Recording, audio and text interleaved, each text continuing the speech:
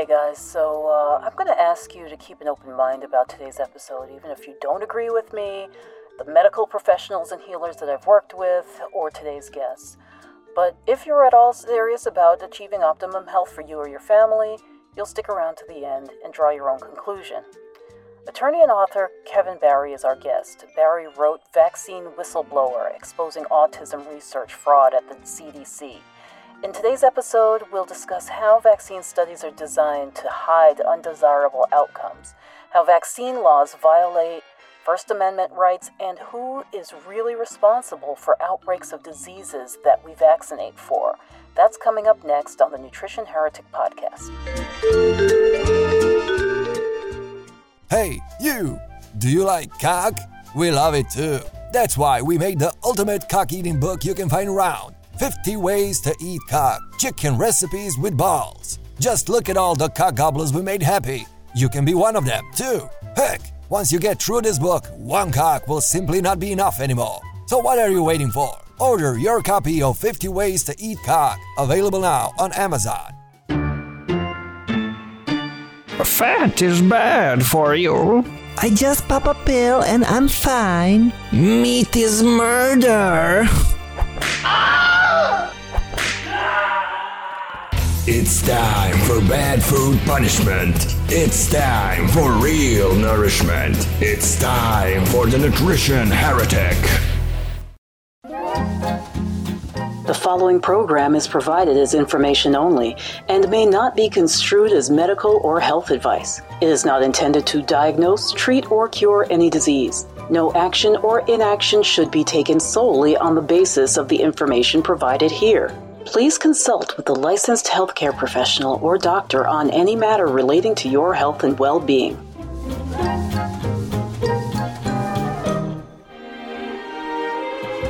Aloha and welcome to the Nutrition Heretic Podcast. This is Adrienne Hugh, the Nutrition Heretic. And today is probably going to be my most controversial show to date. And it's something that I've been wanting to speak with someone about for a long time, because it's a question that's on a lot of parents' minds, and there's a huge fight out there about who's right and who's wrong and what's science-based and what's not.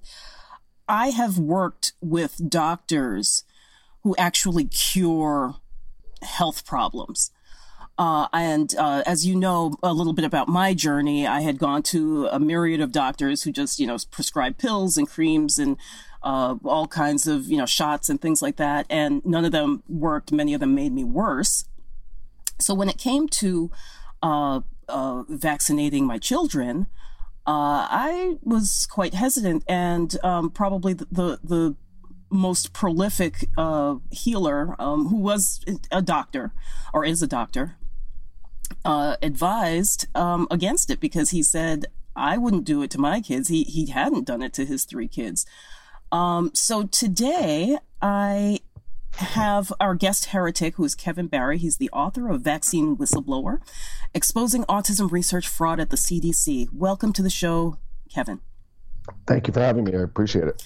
I want to talk to you, obviously, because this is weighing on my mind. Now, the people, for the most part, the people who want, they want vaccination, they've made up their mind. They've, already tuned out. They're not listening to the, the podcast already. What got you interested in a vaccine cover-up? Well, actually, today is my son, who had a vaccine reaction. Today is his 20th birthday. And he faded out between age 1 and 2 through an adverse reaction to his vaccines. He hosted his first birthday party, come home from work. Hi, Dad, how you doing? And, 19 years later, he is less conversational at 20 than he was at 1.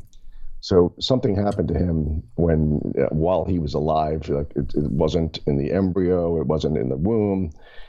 Something environmentally happened to him while he was alive, and once. So that was his diagnosis was right around the turn of the century, like early 2000. Okay. And there was a lot of controversy going on at that time regarding the safety of vaccines, and obviously I hadn't really been paying attention to it at that time because I was, offered up my kids. I was one of those who believed that the word vaccine meant like miracle cure. Exactly. So I understand the people who've already turned it off. Because we all used to be them, or a lot of us used to be them. But it's not magic. Like no medical procedure is magic, and no medical procedure is the same for everyone. So. Right. And actually, that was the naturopath that I see now here in Hawaii. She, even as a naturopath, she also thought that she was doing the right thing, and her daughter went into convulsions. Immediately afterwards, and she was told that had nothing to do with it. But then she realized, let me do some research, and she realized, oh, this is extremely normal for children to have convulsions. I have no shortage of friends who have lost children either to autism or death, for that matter. Right. I know numerous people who within 24 hours or 48 hours of vaccinating their children died. And, that gives me pause. And so the one thing that I keep saying is that sort of what I opened up with at the beginning, which is that, are we going to listen to the doctors who are the healers or the doctors who are the pill pushers? Because I think that many doctors, they don't really get beyond the pharmaceuticals. They don't spend time with the patients to know, how things are working with them. And it's all about the numbers. Yeah, well, I think you teed up exactly the problem with the research fraud at the highest levels, because the doctors, like the parents, I think most pediatricians, they're believing the safety studies too, that they're all being sold a bill of goods. And to me, when I was first looking into this, something that jumped out at me immediately and still does is that vaccines are marketed as safe and effective. But then if you think about why they have liability protection, the reason they have liability protection is they're unavoidably unsafe. As a product, they're unavoidably unsafe. That's their legal classification. Right. So how is the same product safe and effective and unavoidably unsafe? So how they've gotten away with it for 30 years. They're continuing to get away with it. And it's one of the things that they do with statistics is when you hear, look for these words when you see safe and effective. It's safe and effective, and then the keywords on a population basis. Right. For every individual, it's unavoidably unsafe. So, and also if you want to be cynical, you say when the money's flowing in towards the medical establishment, it's safe and effective. When payments for injury could be going out. And did we say safe and effective? We meant unavoidably unsafe. Right. Yeah. And there's and that's actually what disturbs me about the mantra. And you talk, or not you talk, but actually I'm going to have you describe your book in a moment. But the mantra that I see over and over again, and everybody sees this, but they don't realize that this is a marketing tactic, which is, for example, you watch Save the Children commercial, and we're sending them food and life-saving vaccines, and so people hear vaccine and they automatically assume life-saving. Right.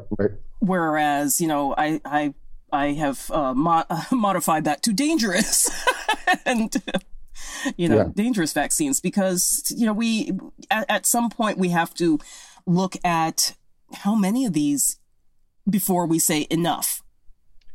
Right. And as long as I'm talking with a fellow heretic, I think the simplest summation is that pharmaceutical companies via vaccines have taken credit that belongs to plumbers.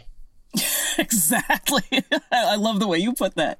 It's like if the plumbers got together and marketed it, it's clean water and sanitation, it's toilets and water filtration systems and sewer systems. That's what knocked down infectious diseases much more so than vaccines. Vaccines came in and mopped up maybe a little bit at the end, but they've taken the credit for for things that mostly belong to public hygiene. Absolutely. And this has been documented time and time again. It's even in Book of Pediatrics for, like birth to age 5 or whatever, that most parents get when they have their children. It's actually documented even in those textbooks. Right. I think in the World Health Organization, not a radical operation, they say it's clean water, sanitation, refrigeration, and then vaccines. Because when food is refrigerated from farm to table, that is another way that bacteria and pathogens are not in our diet the way they were 100 years ago.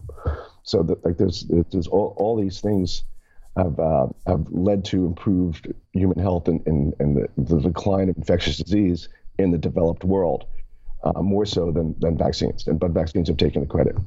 Right, exactly. And it's been incredibly insidious because I'm seeing this, sometimes when I'm working at night, I'll turn on some just different teledramas and things like that. And you're seeing where they're starting to get their message in there too. I don't know if you watch any television, but I have noticed that the message is getting in about, oh, I wish we had a vaccine for this, that kind of thing. Right. So, I would like you to describe your book, because it's not just you talking and interpreting things. Explain how your book unfolds. Sure. The book it's a short book. It's a quick read, 2 hours max. The centerpiece of it is it's about 150 pages total. 100 of those pages are the transcripts of 4 recorded phone calls that a great advocate in California, Dr. Brian Hooker, recorded calls he had with Dr. William Thompson. Dr. Thompson is a senior scientist at the Center for Disease Control, and Dr. Thompson was an author on the papers, safety papers that were done in the early 2000s, one on MMR, the measles mumps rubella vaccine, and the other on thimerosal, the mercury preservative in a number of vaccines. So Dr. Thompson's key because he's an author, and he's saying from the inside that they didn't do honest research, that they fudged the numbers to make a signal go away on a MMR paper that was published in, I believe, 2004, February 2004. And what Dr. Thompson says is that they found a signal that was higher for autism rate for African-American males who got the MMR vaccine on time. And what they did to fudge the numbers, they went back in and realized that if they made it a requirement for the race category, that all the people in the study had a Georgia birth certificate, that would lower the number of autism cases, and they could eliminate the signal. So why is that important? That's well, obviously it's important because it's research fraud, but again, back then, this is like 2003, 2004. That there was a debate, and are vaccines a problem? We're not sure. So if they, I sometimes think about it, and what if they'd handled it honestly? And what if they said, hey, there might be a problem here. We're not sure. It's an Atlanta study, so maybe there's more African-American children there. Maybe it's a signal, maybe it isn't. But let's check New York. Let's check Chicago. Let's check Fort Lauderdale. Let's spread it out and see if there's a problem.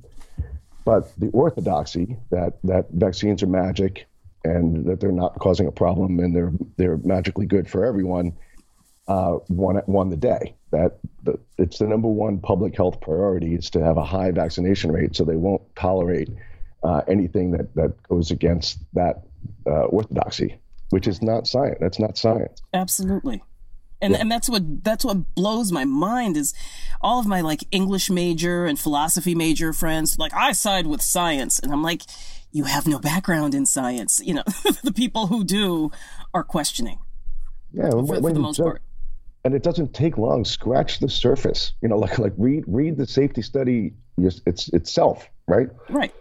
Well, one of the best ones, early one when I was getting involved in this, was a study at the University of Washington by a guy named Dr. Thomas Burbacher, and they were checking whether thimerosal, the mercury preservative, was they were giving it to chimps, and then they sacrificed the chimps, and they found that the thimerosal, the version that's in vaccines, was accumulating in the brains at a much higher rate than the mercury found in fish. But the headline of the study is because it was leaving the blood faster, but accumulating in brain. Right. The headline of the paper was of the news reports was thimerosal leaves the blood faster. Yeah. We talked before about not accidentally dropping an F-bomb. I just caught myself. That the headline is it's accumulating in the brain. Right. That's the headline. But you have to read the paper to get to it. If you just stop at the headline, it's no problem here, folks. Keep going. Yeah, and that's my pet peeve with studies overall. You know, there's a lot of, even some of our guests will say, well, we have a study for that. We have a study for that. But, you know, I want to know what it's actually doing on the ground. Often, you know, one thing is exactly what you're saying. They completely downplay one side to like you said, nothing to see here, folks. Just keep moving. The other thing is that often they change so many parameters that you can't really chalk it up to just one thing. Like you only change one item at a time to really compare efficacy. Right. And also the safety studies, by definition, when a new vaccine is being approved, they have to test it to whatever testing they do, which is minimal and they don't do long follow-up times. But whatever testing they do, it's one at a time. They don't test it on new people in conjunction with the way it's given in a pediatrician's office. Exactly. It's not tested. The 2-month visit right now, you get 6 shots. You know, so if there's a problem. Was it the first vaccine? Was it the second? Was it 3 with 4? Was it 6 with 1? You know, like it's hard to say what the problem is, if there is a problem, because it's so muddy. Yeah, exactly. And it's and like you say, there's long-term reactions, and there's also things that, you know, we don't. I mean, this is just going beyond autism. There's so many other things that can happen, from cancers and rashes. At which, you know, rash doesn't sound bad until you have that rash. You know, they can be incredibly debilitating.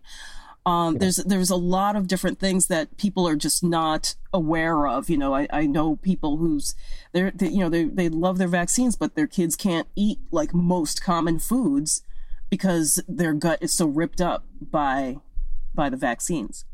Right. Well, and again, I want to be clear that I'm truly not anti-vaccine. I'm really not. If my neighbor wants to get all the vaccines, that's for their kids. That's fine, right? I want the right to do the same thing in conjunction with my son's mom. You know, we believe the parents should decide, not politicians, not state houses, not nations. That's a mom and dad choice, what goes under the skin of your child. Absolutely. I completely agree that, and to discourage someone from researching, and that's an issue too. And I think that most people who are termed anti-vaxxers fall into that category. It's like, you know what? I wouldn't do it to my kid, but if you want to, have at it. You know, like that's your choice. You know, I wish you the best. Right. And that's one thing I want to. We start the book with a passage from the Universal Declaration on Bioethics and Human Rights. Mm-hmm. Here's that section on consent, right? And this is from 2005, unanimously adopted by 193 countries, including the United States. This is the section on consent.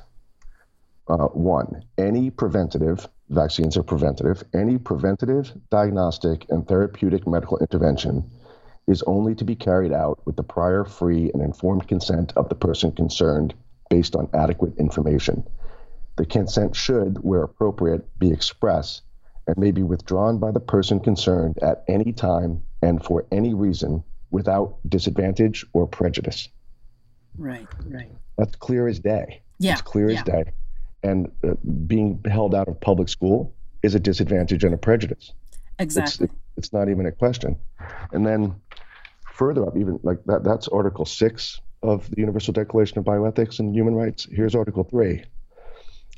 The interests and welfare of the individual should have priority over the sole interest of science or society. Wow. Clear as day. Yeah. Right? And so instead people are being vilified. Yeah. And it almost feels like we're not that far from a hate march, because I see people say like, oh, I hope that your kid gets some, rubella or whatever because you didn't vaccinate them. And it's like, who in their right mind wishes that on someone else's child? Yeah, I think that's I agree with that. I do think that there's a lot of bots that are the people who are like pushing the anti-vaxxer.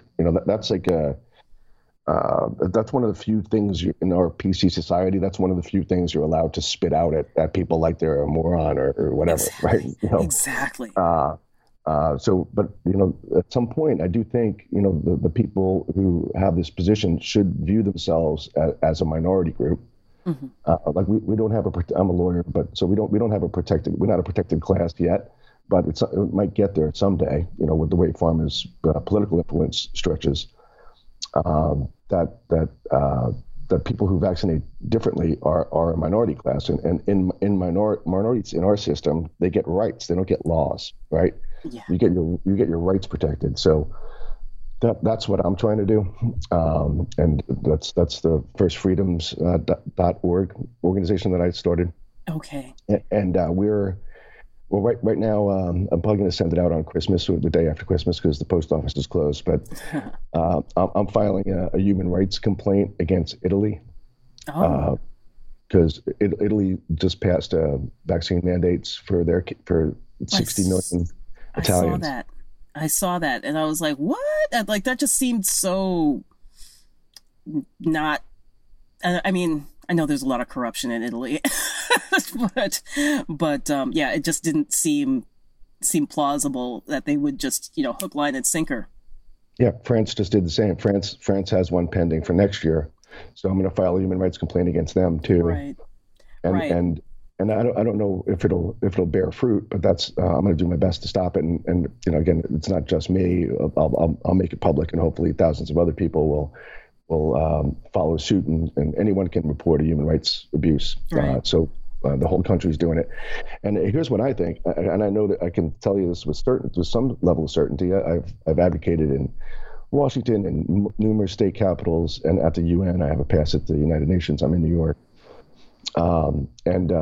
The policymakers do not know those two provisions I just read out from the Universal Declaration of Bioethics and Human Rights. They don't know that the individual takes precedence over society, that every country agrees with that. Right. And when in the times in history where that hasn't happened, it's disastrous.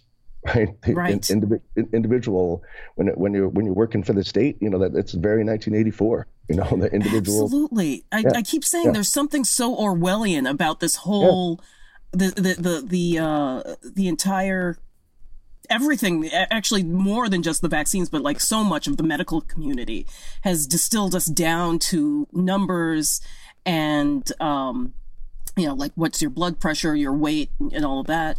But also, with the vaccines, it's like, all the choice is taken out. So it's very much, it actually makes me think a lot of like kind of the Margaret Atwood novels, where she has this kind of alternate reality.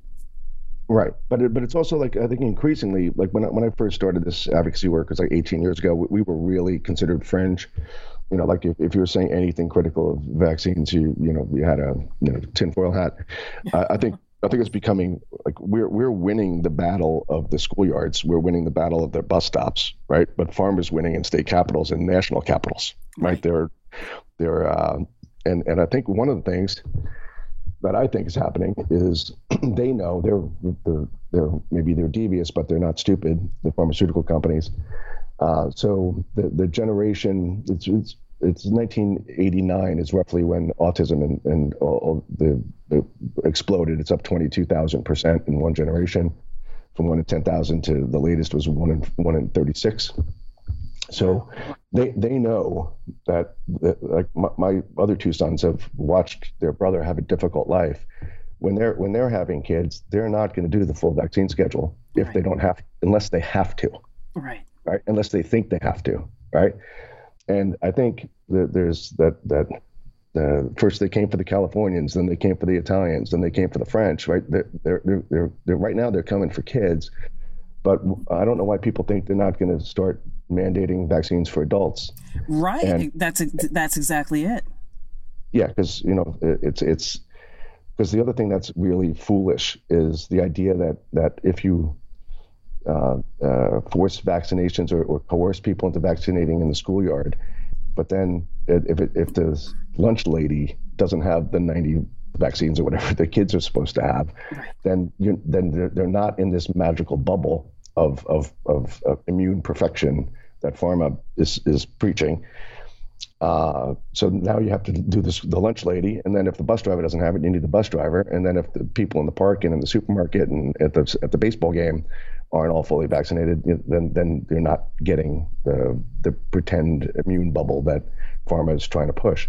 So and I think, because again, there's not that much that people need from society. Public school is one of them. Right. And so don't take that away. Don't take that away when it's a clear violation of bioethics and human rights. Right. And that's what I'm hoping to accomplish with these human rights violations.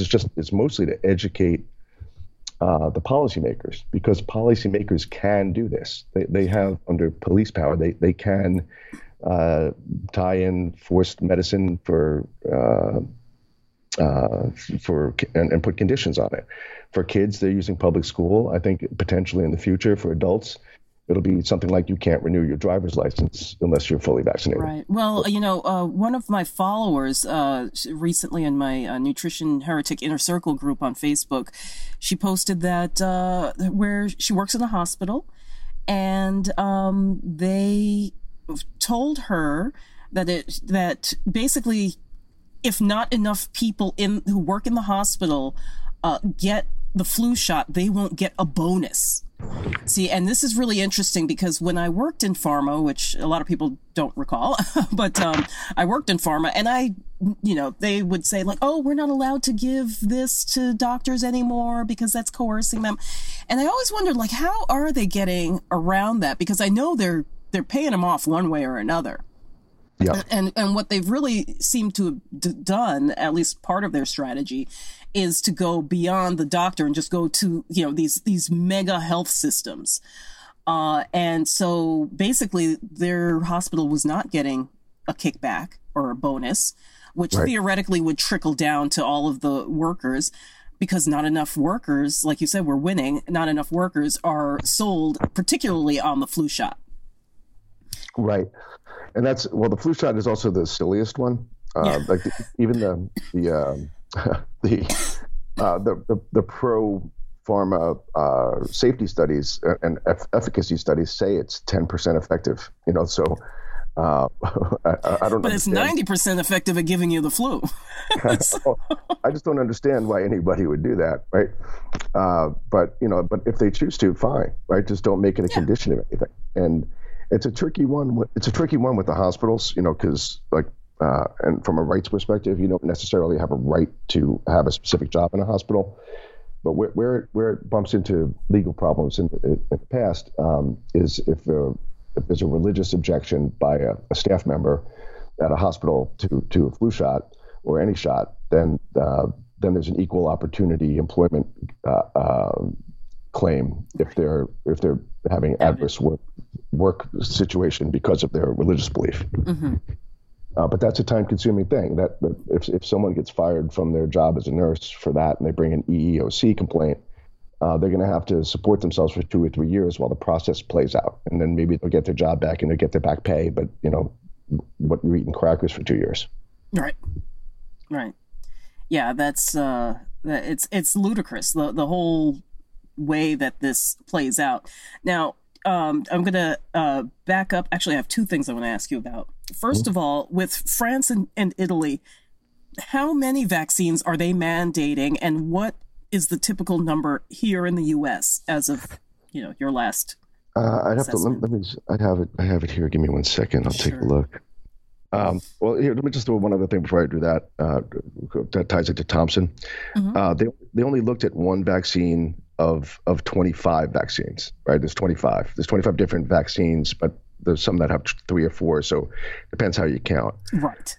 And there was listing 38 different vaccine ingredients, which is a small number. It's really like 200. But the only ones that the CDC ever looked at are thimerosal and MMR. And they found a problem with MMR, which they hid. And Dr. Thompson says that he would never give a thimerosal-containing flu shot to his wife if she was pregnant. I do remember seeing that. So this is the guy who did the safety studies. The CDC recommends, or the ACIP recommends, flu shots for women while pregnant. And I think somewhere in the neighborhood about half of the flu shots have thimerosal in it as a preservative.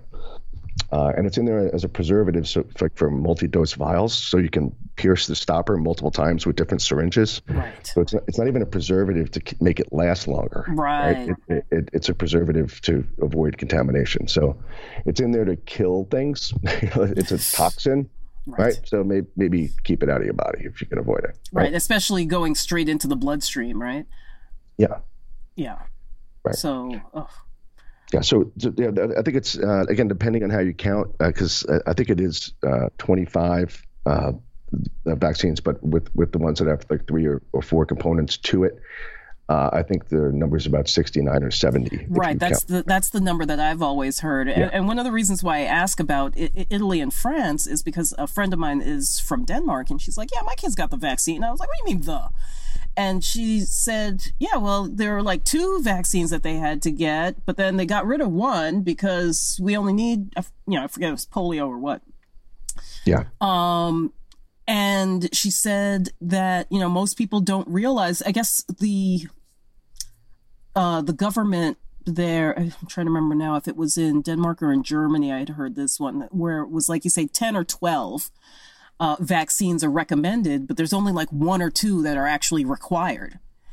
Juxtapose that to the U.S., where I get told, because I like to eat fresh food, that I can't expect to live forever, but yet they want to jab my family with 69 vaccines. Right. You see what I'm saying? I do, and like the point you just made, like there was one very good picture. It's 4 generations of families, a grandmother, it was great grandmother, grandmother, mother, child, and of what fully vaccinated meant. Fully vaccinated for great grandma meant 2, for grandma meant 5, for mom meant 8, and for a kid means 69. Right. That. So it's. When someone, I'm 53, when someone my age or older says they're fully vaccinated, I'm like, can you please compare that to what happens now? Because what happens now in the first 6 months, it's literally in the first year, there's 24. There's That's 24 ridiculous. 24 different injections, right? Yeah. And you know what 1-year-olds do a lot? Cry. Yeah. And you know what 1-year-olds are also? Terrible witnesses. Terrible. Right. Like a 2-year-old could tell you if their brain's swelling, if they have a headache, if something feels wrong. Right. A 2-year-old can tell you. A 2-month-old can't. A 4-month-old, 6-month-old, they can't. So again, if people are looking for advice, I'd say do your own research. If you choose to do it, do one at a time. Don't mix them up. And it's one of those things that I think pediatricians or the system isn't giving parents enough credit. That like, oh, we got to get 6 in 1 visit because they won't come back. Yes, they will. Yeah. Yes, they will. Like parents aren't trying to hurt their kids. Right. Yeah. Yeah. And it's you. My brain is like all twisted right now just thinking about it, because we're really between a rock and a hard place. Because for example, in California, you're talking about spacing out, which I'm all for. The compounding pharmacies can give you individual mumps, measles, and rubella, but they're saying no, and that's the scary part for me, It's why are you not engaging? Why is the government not engaging in a conversation? Instead, their focus is on discrediting and debunking and, all of these kind of things. That's like the stuff reserved for magicians and charlatans. Right. I don't really understand why. Basically, if I wanted to sell you crack, is that even a thing anymore? I would make it look good, and I'd hold your hand and I'd show you that crack was good.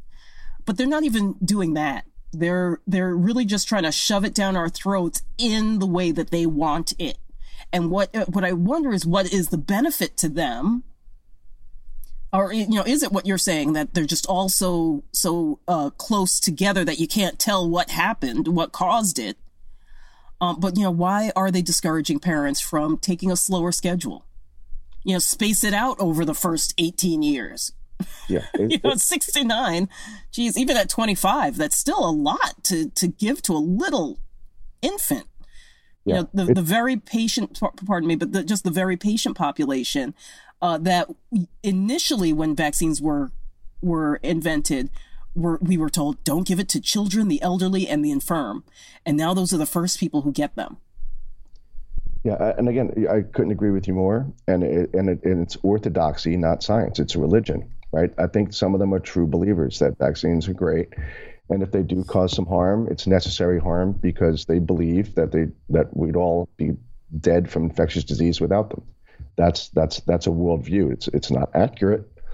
But that's a worldview, and in the developing world, like to me, the idea that they're the Gates Foundation and Save the Children, that they're sending vaccines to people who are malnourished. There's no follow up. Like if you're serious about taking care of infectious disease, don't help people not live in their own waste. Build the sewers, build the water, like dig wells, toilets. Mm-hmm. And they're doing a fair amount. Like I give Gates Foundation some credit. They're having some projects to get toilets to the developing world. That's going to help more than the vaccine issue. For sure. The vaccine's just a Band-Aid, right? So don't have a Band-Aid. Make a healthy society. Right. Yeah. Absolutely. So. Other than thimerosal, what are some of the other contaminants that we need to recognize? Because that's the one that everybody focuses on, particularly people who are, drank the Kool-Aid, so to speak. Yeah. Well, there's been a lot of attention recently on aluminum, mm-hmm. Which is in there also as an adjuvant to help spur an immune response. There was just a study that was published in England that found that had tested some brain samples of some people on the autism spectrum who had passed away, and they found very, very high levels of aluminum in their brains. Mm-hmm. So that's one. But there's all kind of piggyback viruses. Like they can't strain all the viruses out of vaccine. So there's other things in there that it's a soup, right? This is why it's unavoidably unsafe. If you're taking a virus or a bacteria and you're running it through organs of another species, and then you're collecting the debris from that and you're putting it in a vat and then shipping it out in a syringe, a lot of things can go wrong in that process. Right. And it can't be done safely. That's why it has liability protection. That's I think if anyone, that's usually my starter kit. If anyone, a friend of mine who's having their first child is like, Kev, I know you're following this. I was like, vaccines have liability protection. Look into why, right? And then that opens a whole door, right? Mm-hmm. But to get back to what you said before, what we were talking about before about unorthodoxy, I think like when things have to be infallible, that's when mistakes get made, mm-hmm. right? The Earth can't revolve around this. Even like back to Galileo, right? Right. It was he's the original heretic, right? And he one of many. Yes, but you're not allowed to say that the Earth revolves around the sun, or you get burned at the stake, yeah. Right? Fast forward 500 years, you question the safety of vaccines, and you're a Luddite. You're an idiot. You don't believe in science, capital right. S. And even if you are the scientist. Right. Who's doing this. You, like I said before, you get discredited and you get your livelihood taken away from you. You're blacklisted. You know, it's ridiculous. Like, again, why are we not having a conversation? What are you trying to, you know, like, to me, that's the big flag right there. Yeah. When they refuse to engage in conversation with the very scientists who are saying, hey, why don't we back up and you know, try this a different way. Yeah, let me just throw something in there too that goes back to the book. That it wasn't in the recordings, but when Dr. Thompson at the CDC, when he was outed as he's not a traditional whistleblower, he didn't come forward, he was recorded. But once it became public that it was him, he sent two, I think, extraordinary texts to Dr. Andrew Wakefield. One was to his wife, and the second was directly to Dr. Wakefield. Here's the text on August 20th, 2014, that CDC's Dr. Thompson sent to Karma Wakefield, Andy's wife. I do believe your husband's career was unjustly damaged, and this study would have supported his scientific opinion. Hopefully, I can help repair it. So he's saying that the study where they changed the data would have supported Wakefield's opinion that there could be a problem. Yeah. Right? So Thompson has no way of knowing in 2004 when he looks the other way and goes along with the CDC fudging the numbers. He doesn't know that 10 years later, Wakefield's career is going to be ruined. He's going to have to leave England. His medical license has been stripped. He now lives in Texas. Like, Thompson didn't know that was going to happen in 2004, but he does in 2014. And he has a conscience and was man enough to admit it, right? Yeah. So here's a week later, August 27th, a text exchange from Wakefield and Thompson. Wakefield asks, "Is his attorney whistleblower statement? Is it real?" Right? Dr. Thompson, yes. Dr. Wakefield, thank you. That was the right and honorable thing to do. Dr. Thompson, I agree. I apologize again for the price you paid for my dishonesty. Mm-hmm. Dr. Wakefield, I forgive you completely and without any bitterness. Dr. Thompson, I know you mean it, and I'm grateful to know you more personally. So Thompson is admitting that he's part of the problem, you know, and he says that on the recording, you know, and he's saying in 2014 that what CDC did set the research back 10 years behind. Exactly. So it's 3 years on now, right? It's 13 years. It's been set back, right? So that's what you're saying about having the conversation. If the safety research all the way at the beginning, if that's skewed by there has to be only one result, that vaccines are great, right? And there's never going to be a problem. We're never going to admit there's a problem. And no more research gets done, right? They said it's everything we've ever need to know about the safety of vaccines is asked and answered. It's done. Close the door. No more safety studies. That's not science. That's politics. Absolutely. And I've known a number of people who've worked for not only CDC, but NIH and FDA, and they all say that they were asked to omit data that did not support the desired outcome. Right. And also it's not unusual, you know, and that's what I think people need to realize is that this is not, it's not just a fluke. Right. And also the idea that I know you worked in pharmaceutical companies and they work for shareholders, and I'm a capitalist, you know, but it's clear that the idea that pharma, which is constantly paying fines for marketing to the wrong way, or Vioxx was killing people and they hid the data, you know, that the idea that the vaccine wing of the pharmaceutical company is filled with angels is absurd, right? Exactly. Every other floor of the corporate office is just, how can we make another $5 out of this?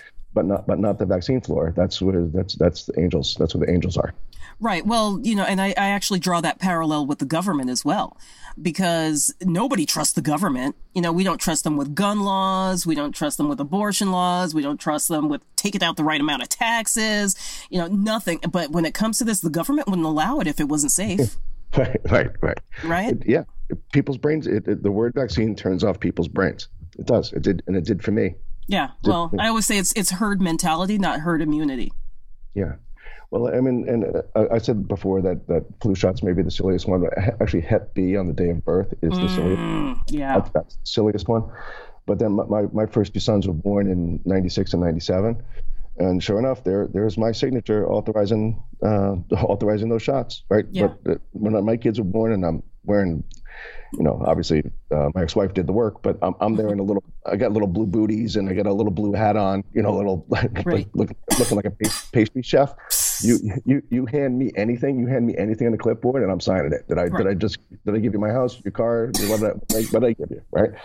But and then when my third son was born in 2003, and I was awake to these issues, it was a different thing where it's like, hey, if you wheel him out of this room, he's coming with me, right? And if he accidentally gets vaccinated, I'm going to find you. I'll find you I'll find where you live, right? Yeah. So don't make any mistakes with this guy, right? So, but it's the standard operating procedure of most hospitals to give Hep B day of birth. Yeah. So when people say, some people with autism, like with my son, it was a clear regression. Some people say that their kid, was never hitting milestones, so that they think that he was quote unquote born with it. But if the intervention starts at 8 hours old, what he didn't hit milestones in the first 8 hours. Exactly. Before the intervention started. So it's really, I think we need to take a step back. And your listeners are probably already aware of most of these issues, but I think that my central message to a lot of my friends is just that there's no need to be in the shadows with this opinion, right? That parents should decide what goes under the skin of children. It's the bioethics standard, it's the human rights standard. And it's also just common sense. If you don't get to decide what goes under your children's skin or your skin, and you're seceding that decision to the state, it's ridiculous. Right. Exactly. I mean, like you said, 1984. What do you think about? I don't know if you saw Bill Nye's. I assume it's recent public service announcement telling people, and he doesn't even look like he believes it. Yeah. It's like, you're protecting me. It's not about you. And, this is basically, somehow if I'm a carrier for disease, getting the vaccine will protect him. Yeah, again, it's absurd. No other product in the world gets to make that argument. Exactly. The herd immunity. Yeah, it's like if my 1977 Ford Pinto explodes when it gets hit from behind, it doesn't mean everybody has to have a Ford Pinto. Right, exactly. So it's really absurd. And herd immunity. It's again, our product doesn't work, therefore it's mandatory. That's the argument. And when you see frequently of when there's pertussis outbreaks, and it's always tragic when there's a pertussis outbreak, but you'll find 90% of the kids who come down with pertussis, almost all will fully recover, that they were vaccinated. Yes. And so it's the idea that it's mandatory because it doesn't work very well is a horrible argument. Right, exactly. And I actually knew someone, he had 3 boys, and one of them got whooping cough. And what happened was, with the first child, they vaccinated him fully. The second one, they partially vaxxed. And then by the time the third one was born, they were like, we're not even going to entertain this because we just had too many problems. So one of the kids gets whooping cough, and, the doctor was like, look, see, this is what happens when you don't give them the vaccine. He's like, that's the one that got the vaccine. The other ones are fine. Right. So, it's not exactly the best argument when you see it play out like that. And I mean, I could keep you on for hours talking about the fact that there is, well, let me just throw one other thing out to tease up what you just said. I remember a conversation I had with a neighbor when my youngest son, who did not receive the MMR vaccine, and he's on the swing set with my neighbor's daughter in my backyard, and he's a smart guy. He generally works for the New York Times, and he's just saying how his daughter got the MMR booster, and I said, "Oh, Isaac didn't," and he says, oh, geez, I don't know. He's kind of joking, but I don't know if we should be playing together. And I was like, can I just ask you, let's do a little thought experiment. Okay, there's 2 kids on the swing, right? So which one of them has the measles virus inside them, right? And he's like, my daughter. And I said, okay, and which one doesn't. And my son. And I said, okay, so who is a danger to who? Exactly. Right. And it's not hard. And he's like, oh, but he never thought about it. Right. Right. But the perception is that the unvaccinated child would be a danger to the vaccinated child. And that's not accurate. Right. And when people of our generation were vaccinated, we were actually quarantined.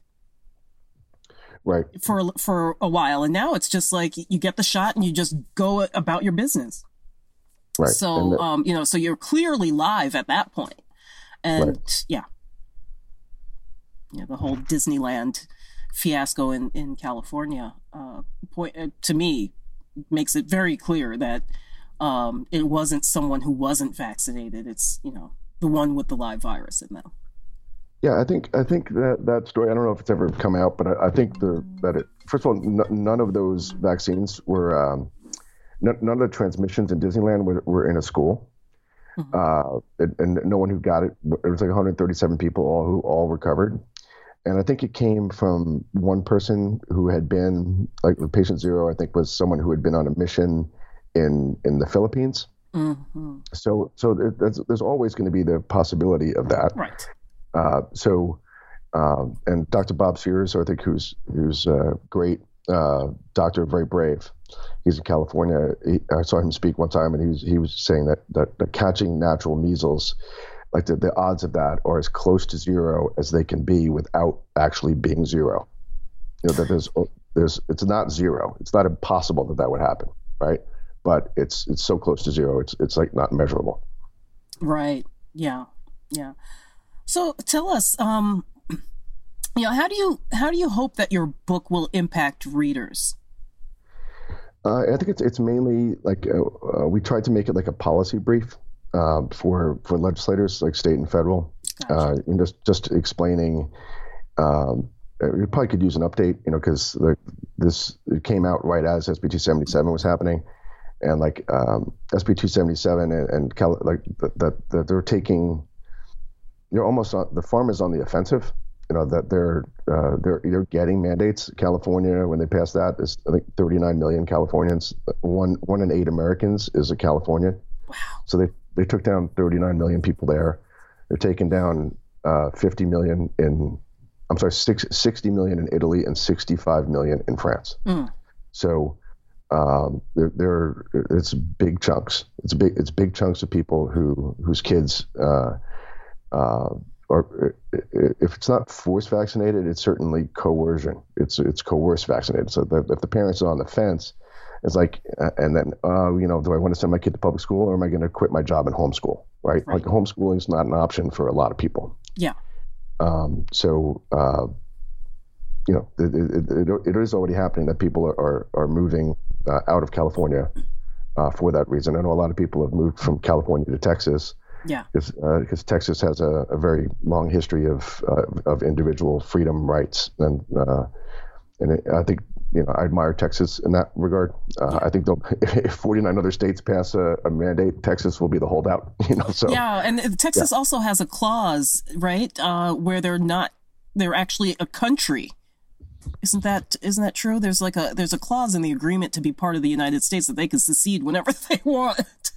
Oh, I didn't know about that. I believe there is something along those lines. It's they can get out of it.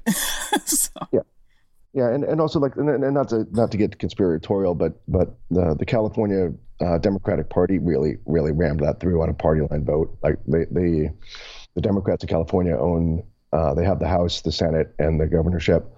They have veto-proof majorities in both the House and the Senate. Mm-hmm. The CalPAC, they donated a little over $100,000, like right as that to the California State Democratic Party, right as that bill was dropping. So it was a really, really sleazy move. Yeah. So I was going to let you go, but you reminded me about politics. How did that shape because we talked about the fact that both of us are Democrats, right? Mm-hmm. How did that shape your view of Hillary Clinton when she came out and she's like, vaccines work? I think it's bad. I didn't vote for either of the major party candidates. Thank you, because I didn't either. And I think Hillary was doing party. That's party line. Yeah. The Clinton Foundation, I'm sure, takes a fair amount of money from pharma. Mm-hmm. I know people who know. I don't know Chelsea Clinton, but I know people who've met with her, and she's a true believer. I believe that she's chosen to fully vaccinate her kids, which is fantastic. And I made a chart. I went to both as an advocate. I went to both the Republican National Convention and the Democratic National Convention last year, and I made a chart. Like, it was pretty. The birth years were interesting because Donald and Hillary were born in 46, 47. Ivanka and Chelsea were born in 1980, 1981, and they both have newborn sons in 2016. So just charting that up, and I tried to get any media to pick that up, and there were hundreds of, in the afternoon at a convention, there's literally 100 film crews, like local news from everywhere is there. So I was just walking around the hall and passing that out, and I couldn't get one news crew to talk to me about it. They all wanted to keep the information. They kept saying, "Oh, this is good. Oh, my sister's pregnant. Can I keep this?" I'm like, "Yeah, how about we talk to your sister through the magic of satellites? Let's talk about it." Right? And they're like, "Oh, my news editor would never go for it." And so it's to the point of self-censorship at this point, right? That pharma is the number one customer of television advertising and print advertising. Mm-hmm. So they're very reluctant to anger their biggest customer. Yeah. Don't bite the hand that feeds you, right? Right. So and I think that's an enormous problem. And I don't know what the way around that is. I think parents are finding out, the old-fashioned way, and the social media has been helpful in that regard. Yeah. But I think a lot of advocates mistake their Facebook page, for reality, and when you go in and talk to a senator, they don't hold the same view, and they're very reluctant. They believe politically that it's not a viable position to be. They don't want to be labeled anti-vaccine. Right. So we've got to give them something to be pro. So how about be pro bioethics, pro human rights, pro religious freedom? Right. I was just about to ask you, where do we go from here? And I think that's where we have to go. We have to, like you said, you're better off being for versus against. Like, one of the reasons Hillary didn't win is because not enough people were willing to vote for her in an anti-Trump demonstration of, exercise. Right. So I think just the more people who know what the human rights standard is and what the bioethics standard is, the better. And we have to go in and educate politicians to what the situation is, and most of those people are older, they're in their 60s and 70s, so they have perhaps antiquated views of what fully vaccinated means. Yeah. So Donald Trump is unusual in that he's a 70, I think he's 70 or 71, but he has an 11-year-old son. So like he in the age ranges of his kids, from, I think, Donald Jr. is probably in his 40s, I'm guessing. Donald has seen what the well baby visits were in the 70s and what they are in now, and so he has primary experience, and that's, I think, one of the reasons he's been very open with that. He thinks that over vaccinating can be a problem. Right. Which is, for me, is just astounding that I agree with him on anything. So, yeah. Well, that's a common sense position if you look at it. Right? No, absolutely. Yeah. It's like the only thing that I can think of that he said that seems like common sense. Yeah. Not to get too political, but seriously, what can average people do? Like what steps can we take to get the word out, to get the conversation going? I think it's focused on rights. It's focused on keeping the rights you have, right? 47 states right now have religious exemptions to vaccination. don't lose your current right, because if you do, you're not getting it back. Mm-hmm. You know, those. It's like, it was very quaint, like when vaccine mandates were coming in the 60s. It's like, oh wait, let's respect religious viewpoints, and I think it was generally for Christian Scientists and Jehovah's Witnesses, Right. And you know, it's a broader group now that have religious objection to vaccination, or Well, religious the Amish issue. as well. I mean, they're a small group, but yeah. The Amish, and you know, but those provisions that came in the 60s, if they go away, I don't think they're going to come back. You know, that pharmaceutical companies have devoted so much lobbying to state houses and Washington that they'll be able to block things like religious freedom. I mean, they just took it away from Californians, right? It's the first freedom of the First Amendment is religious freedom, and SB 277 took that away. Yeah, it's ludicrous. I think the founding fathers would be shaking their heads right now. Yeah, I agree, and I think, again, there's a general concept in law of privacy and right to liberty, Mm-hmm. but like it's that the whole in the preamble that pursuit of happiness and Yes. and your liberty interests. You know, like if that doesn't include what goes under your skin, you know, what does it mean, right? Shouldn't the skin be the barrier of where the state can go? Right. Yeah. And one thing that makes me laugh is when they'll say things like, well, you know, we have to look at environmental reasons for all of these autism outbreaks, for example. And, you know, the first and most important environment is in your body. Right. It's right. not out there. I mean, that's important, but your body is like number one environment to protect. Right. And we should be allowed that. I mean, it's ludicrous because it's really no different than like the Nazi experiments that were carried out on people. And one other simple analogy that people understand pretty clearly is that penicillin is a wonderful product for the vast majority of people, maybe 90% or higher, but for 10% it could cause anaphylactic shock and kill them. Yeah. So like if your body's one of those outlier types that if you're wired differently than other people, if you're more susceptible, if your family history of autoimmune, you know, like if you have a family history of autoimmune and a vaccine's trying to create a minor immune response, what if your body doesn't create minor immune responses? What if you have an overactive immune system? Yeah. So on the penicillin question, it's like, because it's great for the majority doesn't make it mandatory, mm-hmm. right? So and for in our family, with my middle son had a vaccine reaction, and if we did the same thing with our younger child, we'd be idiots. Yeah. We would be. So it's and I think one of the takeaways is just and I wish the other side would the people who vehemently call me or others anti-vaxxers, I wish they would just grant one simple thing, that everybody's interested in health, right? Right. I think some of those true believers who think the vaccine program is wonderful, I think some of them really do believe it.